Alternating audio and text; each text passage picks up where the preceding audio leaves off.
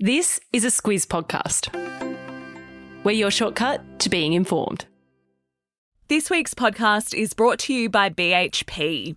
Copper is a big deal in the energy transition because it's used to make electric vehicles, wind turbines and solar panels.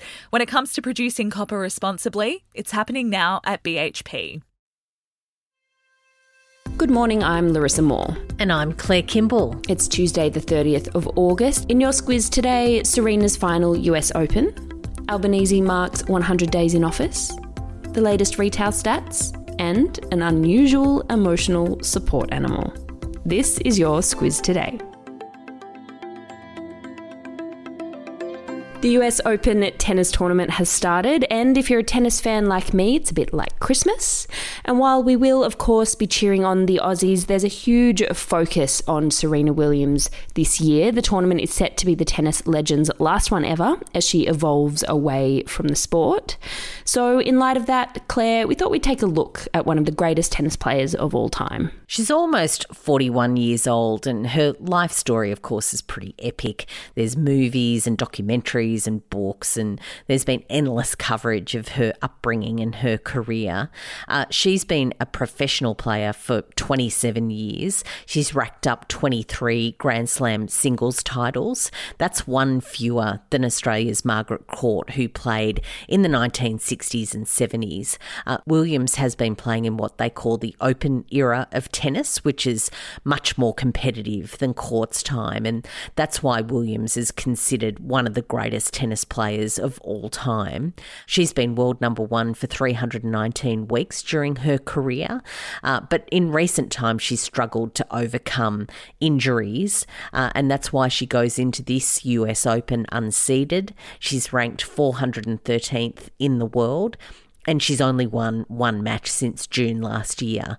So fingers crossed for her. Yeah, there's going to be plenty of people cheering her on. Her singles career has, of course, been exceptional, but she's also set records in her doubles career with sister Venus. Off the court, she's married to Alexis Ohanian, who co-founded Reddit. They've got a daughter, Olympia, together, but she's got plenty of interests to keep her busy. Tell us some things we might not know about her, Claire. She studied to become a nail technician back in 2010. That's not likely, though, to feature in her new career. She's actually set up a fairly sophisticated venture company that's looking to give funding to new businesses and entrepreneurs. So that's what's on the cards for her next. Also interesting to look back on Williams' partnership with Nike, which has been almost 20 years long. The company recently opened a new building on its global headquarters campus in Oregon. It's absolutely massive and has had lots of write-ups in the architecture publications. It's a really impressive building. And just looking back too at her partnership with her sister Venus in doubles Grand Slams, they've won 14 titles together. That places them second in the Open era, but they have a 14-0 winning record when it comes to those finals, and that is unmatched. Yeah, it's a pretty incredible career overall. She will be on centre court this morning at 9 a.m. our time, taking on Danka Kovanic in front of around 25,000 fans. Whatever happens, she will also be teaming up with Venus to have a crack at the doubles as well. Plenty of people cheering her on. There are some calling this year's US Open the Festival of Serena.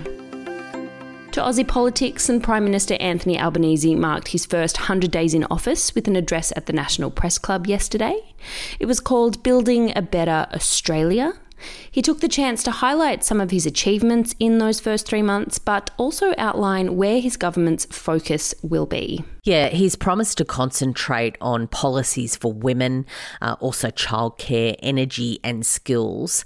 Also, the vibe is really moving from that post-pandemic recovery phase to what he calls reform and renewal.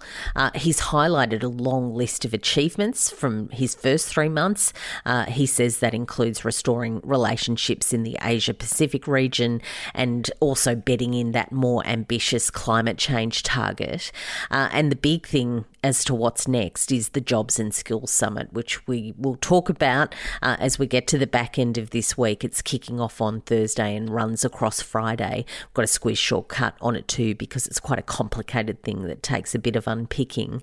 But what Albanese says is, despite having all of these things that are on the to-do list, it's not going to be smooth sailing. There's lots of challenges ahead. Yeah, he says the job of reform is never done. So there's that reform word again. As you say, we'll have a shortcut out on the Jobs and Skills Summit. Stand by for that on Thursday.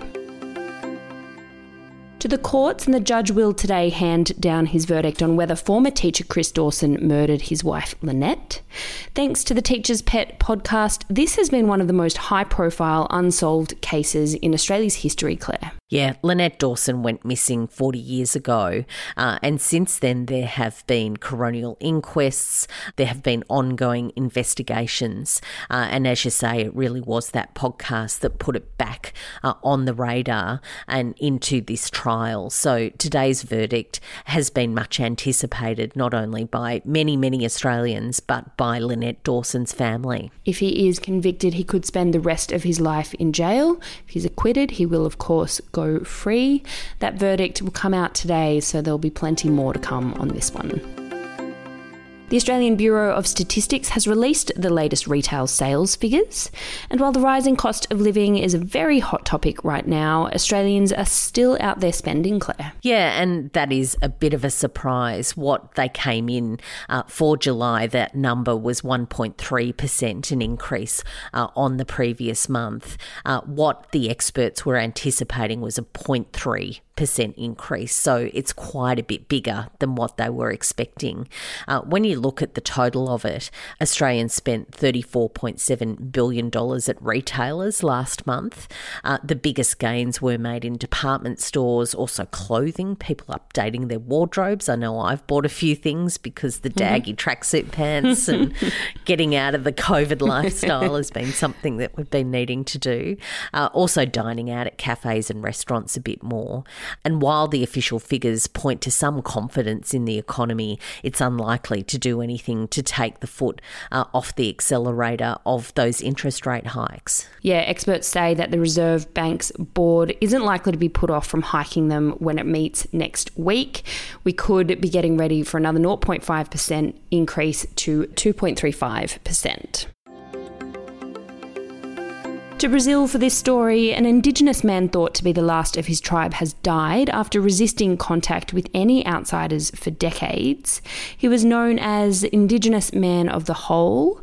A sad story, this one, Claire. It is, because it comes with decades of attacks on his people that meant he was the only, certainly what they believe, the only man of his tribe left. His body was discovered last week lying in a hammock. He was covered in macaw feathers.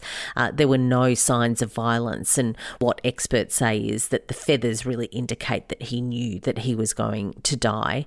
There will be an autopsy so they can determine his cause of death. It's really interesting to read that there are somewhere between 235 and 300 remaining tribes in the region. Many of those have had very little contact with the outside world. I'll pop links to this story in your episode notes if you want to take a read.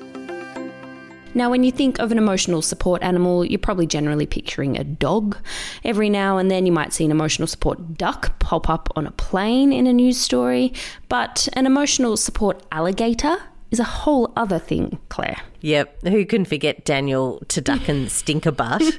That's right. He was a bit of a favourite of ours some years ago. I know your fondness for emotional support ducks. But yes, Wally the alligator has made an appearance in Philadelphia. What his owner says is that he's an alligator that doesn't bite. He's very affectionate, and he makes an interesting bedfellow. Yeah, he says he sleeps with me, steals my pillows, steals my blankets. He's just awesome. That sounds like the opposite of an awesome bedfellow to me. I like to keep my own covers on. Thank you very much. But as for his emotional support credentials, he provided comfort for him as he underwent radiation treatment for cancer. There's an emotional support animal out there for everyone, Claire. Squiz the day. What are you taking note of today? Oh, look, I'll be watching the tennis this morning as much as I can. I reckon Serena's playing, as you say, at about 9 o'clock this morning. Yeah, followed by a couple of Aussies. Tanasi Kokonakis and Nick Kyrgios take on each other at 10:15. So whatever happens, an Aussie will get through. So that's something. It is also International Cabernet Sauvignon Day. If you need a reason to raise a glass of red tonight, there you go. Oh, like a cab sav. Like a cab sav, Claire? Yep, that goes okay. Goes all right. That gets the tick. That's all from us today. Have a good one. We will be back with you tomorrow.